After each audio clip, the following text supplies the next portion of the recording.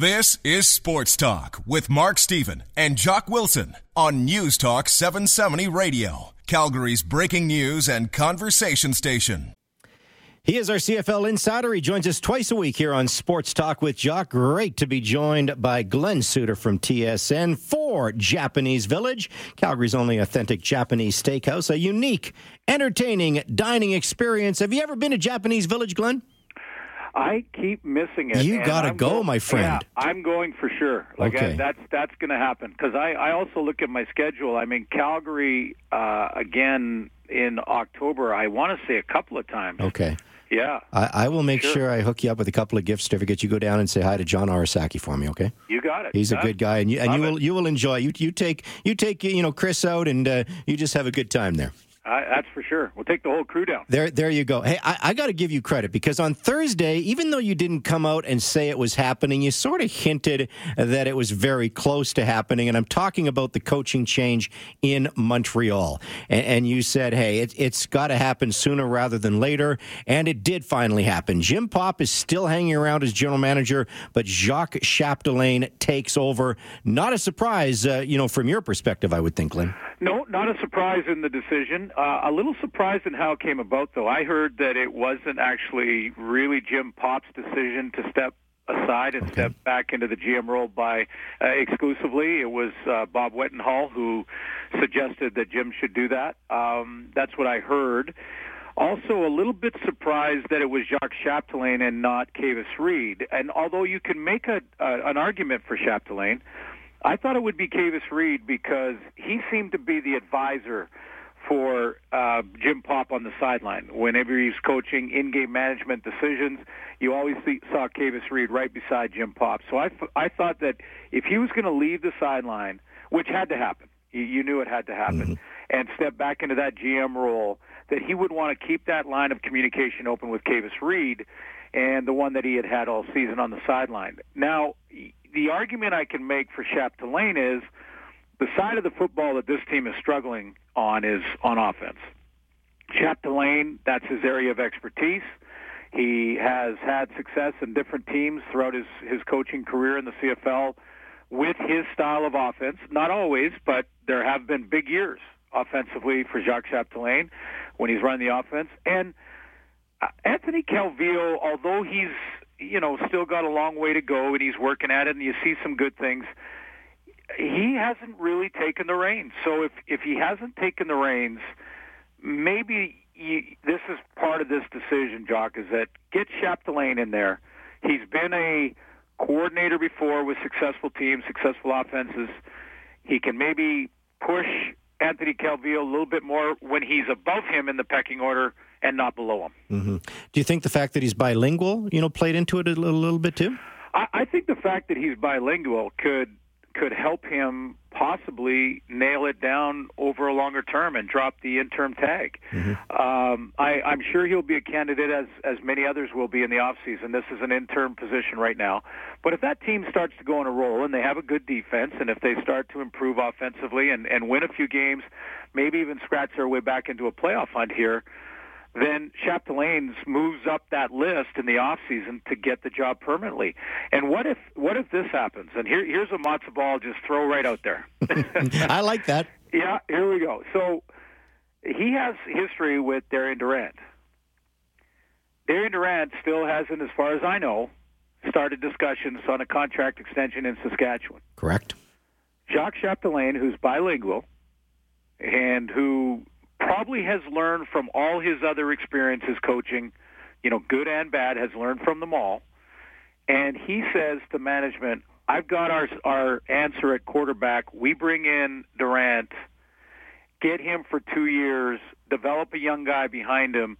I'm your head coach. I know Darian Durant well. And Durant raved about Chapdelaine when they worked together, thought his offense was outstanding, really liked it. So I'll just throw it out there. Okay, well, I'll throw something out there as well. Is Jim Popp truly safe. Because in my opinion, I'm not sure he should be. And you and I threw out names earlier. If you want to bring in a super boss, if you want to really go get Mark Trestman back from the NFL, you're going to have to give dual roles. If you want to try to entice John Hufnagel from Calgary, you got to give him head coach and general manager. So Jim Popp can't be part of the equation. So I guess it's we're speculating, obviously. But what do you think? Is Jim Popp's a better general manager than he is a head coach? But what has he done lately? Right, he is. But he's also now all of a sudden got this reputation that he'll make a move on a coach. I mean, you think back to Tom Higgins. Now, Tom Higgins wasn't Jim Popp's hire. It was the ownership hire.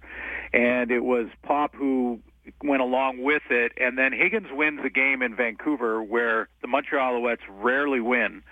And they don't have a great record at the time, but they're in the fight. And wins the game in Vancouver, and basically on the flight is fired on the way back. I know, crazy. That's why coaches like Danny Machoch's name has come up, for instance. And guys like that, I think, are going to be wary of that. They're going to be, I want to make sure that the ducks are lined up here before I sign on for 2-3 years to coach this team. I think that's going to be the question. Now, that doesn't mean that Jim doesn't get back into the GM seat. They clearly define the responsibilities in the organization. And Jim is back to just hunting for talent, and he hires a coach, and the ownership has a strong arm or a strong hand and opinion in that. So I think it can be straightened out with him as the GM, but I don't think he's safe at all. I agree with you. I think that they're going to evaluate that as soon as the season's over. Speaking of hunting for talent with our CFL insider Glenn Suter, the BC Lions, added another great receiver to the mix, Terrell Sinkfield. I'm not sure where he fits in, but he's a talented enough player. He's going to fit in, obviously. Did that move surprise you at all? It didn't. Well, it only surprised me because I hadn't been tracking Sinkfield for a while. So all of a sudden his name comes up, and I go, oh, yeah, that's right. He was out there and available. So this is what's impressive to me about that signing is that, first of all, he's a straight speed guy. I mean, he's a guy that can get on top of coverage quickly, and he's got tremendous speed, long strider, and another great weapon or target for Jonathan Jennings, who loves the deep ball.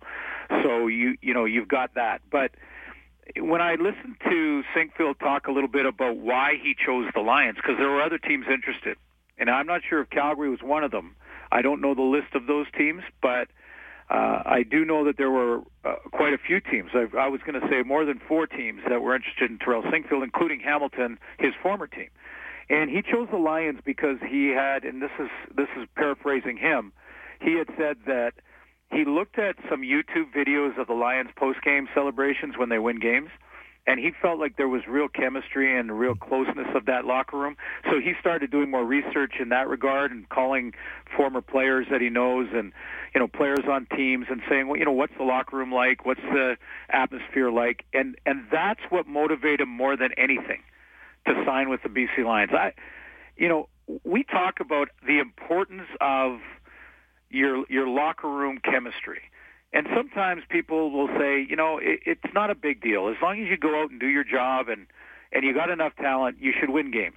And I always say that there's not enough emphasis on that locker room chemistry where everybody believes, you don't have to necessarily really like the guy you play beside, but you need to respect him and want to sacrifice for him. And I think that's why Terrell Sinkfield is a BC Lion.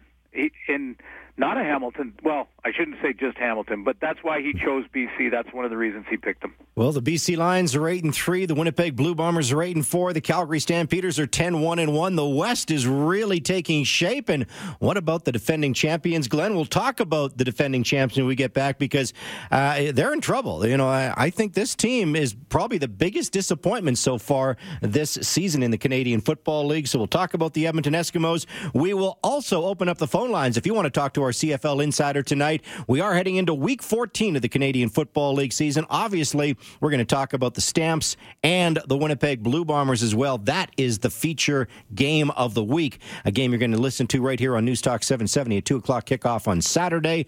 Our CFL insider, don't forget, Only one number if you want to send us a text or give us a call tonight. We no longer have the 770 number. Just one number to call or text, 403-974-TALK. That's 403-974-8255. If you are sending a text, please include your name as well. He's our CFL insider for Japanese Village. This is Sports Talk with Jock. You're listening to the home of the Calgary Stampeders, News Talk 770. And welcome back to the CFL Insider segment of the show on Sports Talk with Jock. Sports Talk with Jock brought to you by Cochrane Toyota. Free winter tires with the purchase of a Corolla or RAV4 with the Roll Back to School event only at Cochrane Toyota. Check them out, CochraneToyota.com. Very interesting, Glenn. Here we are, September the 20th. Still only week 14 heading into in the Canadian Football League season. Calgary Stampeders have already clinched a playoff spot. The defending champions, they're a bubble team right now. If the playoffs were to start today, they would not be part of the postseason party. There's some issues in Edmonton. I don't like what I'm seeing there. Good first half team, terrible second half team. Should Edmonton fans be concerned? Yeah, they should. And the Edmonton Eskimos have some very important games coming up. I mean, after the loss to Saskatchewan, the way they lost, it's time now. It's basically in playoff mode because they're looking at the crossover possibility, and with Winnipeg running away in the 7-game winning streak, they have to be very desperate. What's surprising to me is that team, when you look at their roster, I think can compete with any team in the league, including Calgary, and yet their veteran players sometimes are guys that are making mental mistakes. Like Darius Bowman catches an out on the sideline in Saskatchewan and thinks the play is over, relaxes, and Ed Gainey takes the ball from him and goes 55 yards for a touchdown. That doesn't happen to veteran players in an intense game. And Jason Moss is an intense coach. He's that kind of just human being in general, and he wears it on his sleeve. So it can't be from him.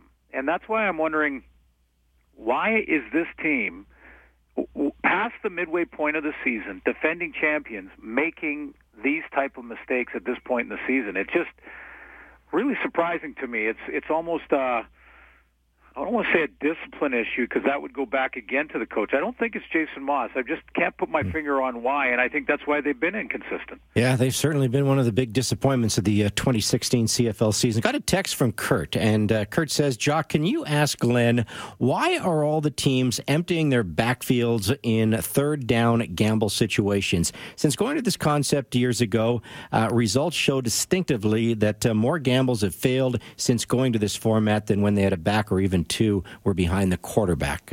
Any thoughts on that? Great question, and this is my theory in short yardage, third and one or less, or down on the goal line. If you leave your back in the backfield, just one, and spread out the rest of the receivers, and if you want to go with a fullback, even spread him out. Don't put him in the backfield. Put him out wide, 3 or 4 yards from the tackle. And spread it out. Open up your gaps a little bit, and then pick one for the quarterback if you're going to do the quarterback sneak. As a defender in short yardage, I always remember that was tougher to defend because you had to have every one of your linemen shoot those gaps properly to win. And if the quarterback just picks, all he has to do is slide off the center or go over the guard, and he should be able to fall forward for that yard. But without the threat of the back in the backfield, the D-line jams it up. The linebackers snug the line of scrimmage. They get ready to dive over the top. There's no threat for them in the backfield to watch for. And the only way that they could get caught is if the quarterback bootlegs out of there and then leaves the line of scrimmage by 4 or 5 yards, which puts that's a high-risk move. So I'm the one, I've always said, and I think, when I discuss this with Matt Dunnigan, a former quarterback, he agrees that you spread it out, have a back in the backfield. That keeps the eyes of the linebackers. They have to watch that back, and it might make them hesitate a split second. Then if you want to fake it, you want to go with an option, you've got a lot of different plays you can run. Most of the time you're going to quarterback sneak anyway, but you still have that option back there behind you. Yeah, very, very good point. Let's go to the phone lines. Ed wants to weigh in tonight. Hey, Ed, you're on the air with our CFL insider, Glenn Suter. How you doing, boys? Good. All right, biggest Winnipeg-Calgary game I can remember in like 15, 20 years, maybe. Yeah, I'd say you're probably right. My head says that we are clearly the better team. I don't care what Winnipeg's record says. And we will put the boots to them, I think, pretty clearly on Saturday. However, I will say this.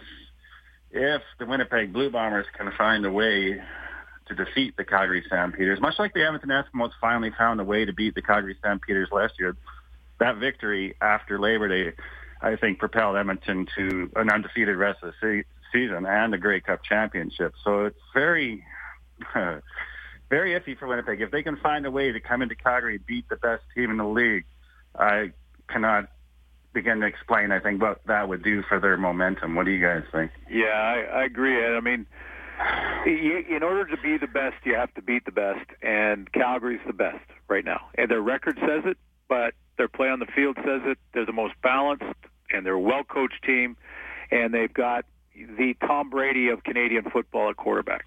And I'm going to make that comparison because I believe that Bo Levi Mitchell, the way he manages games, the way he protects the football, I mean, it doesn't mean he's perfect. He does have the odd turnover, but very, very few of them. When he needs a drive, he puts it together. He can be patient and beat you that way. He can throw the deep ball and beat you that way. So when you think about that, they are the best team. So the Bombers have to beat that team to believe in themselves, to say, okay, now we can beat any team in the league, including Calgary, and that means we can beat them in the playoffs. You know, it is a mental thing, and I think it did help Edmonton last year when they finally figured out how to beat the Calgary Stampeders down Highway 2. That was because for years before that, it was like 2-3 years in a row they couldn't beat them. Yeah, I don't remember. Yeah, I don't remember the last time Winnipeg beat us, and that kind of scares me. Maybe our guys take them for granted a little bit, but like you said, this is a well-oiled machine. They have no weakness. Their special teams, defense, offense, there's no weaknesses anywhere on the field. They're going to be tough to beat for the rest of the year, so I predict Calgary by 3 touchdowns. Good stuff, Ed. I appreciate that. And Glenn, I tell you this, I'm glad they've got the Tom Brady here in Calgary, not the Bill Belichick here, because Dave Dickinson is anything but Bill Belichick. Although Bill Belichick's a hell of a coach, and so is Dave Dickinson. Yeah, but boy, has Dave been a breath of fresh air. Oh, hasn't he been? No, and I don't mean that disrespectfully to the older coaches that have gone, but I'm saying, and certainly not John Hufnagel, but I'm saying that Dave understands it's a new world, and there will be different types of questions. There will be different type of access that's necessary. All those things that are sort of the new world in pro sports, and yet he can professionally answer the questions. He's helpful, and then he goes out and coaches up his team. He's been fantastic. Great to see him having this success. Yeah, no, it's so true. And I get this pleasure to spend a half hour with him every Monday night after the Stamps play on the weekend. And it is refreshing. And as much as I like John Hufnagel, but Huff was a little more guarded, a little more of that NFL mentality.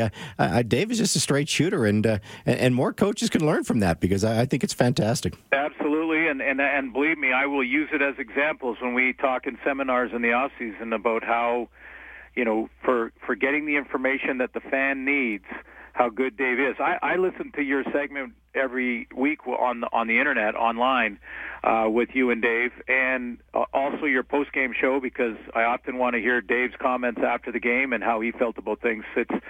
It's fantastic.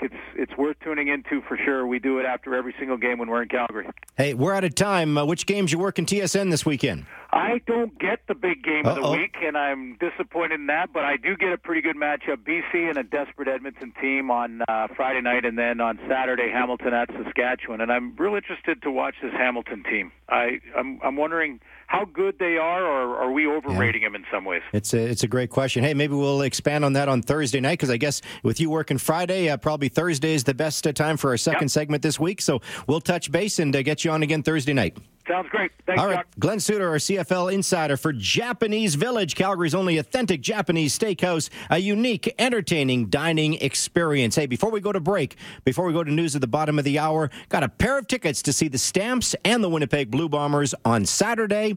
Here's the deal. First correct caller that can tell us who is the offensive line coach of the Calgary Stampeders. Who is the offensive line coach of the Calgary Stampeders? First correct caller through 403-974-TALK, 403-974-8255. You've won yourself some tickets to the Stamps and the Bombers on Saturday. This is the home of the Calgary Stampeders, News Talk 770. Sports Talk with Mark and Jock. Weekdays at 6 p.m. on News Talk 770 Calgary. Canada may be known for its landscapes and friendly people, but beneath the surface lies a darker side of crime, history, and the paranormal. Since 2017, the award-winning Dark Poutine podcast has explored the shadowy corners of the Great White North and beyond, delivering chilling tales from a uniquely Canadian perspective. Hosted by Mike Brown and Matthew Stockton with over 300 episodes and fresh releases every Monday, Dark Poutine is your weekly ticket to the creepier side of Canada. Listen to Dark Poutine on Apple, Spotify, Amazon Music, or wherever you get your podcasts.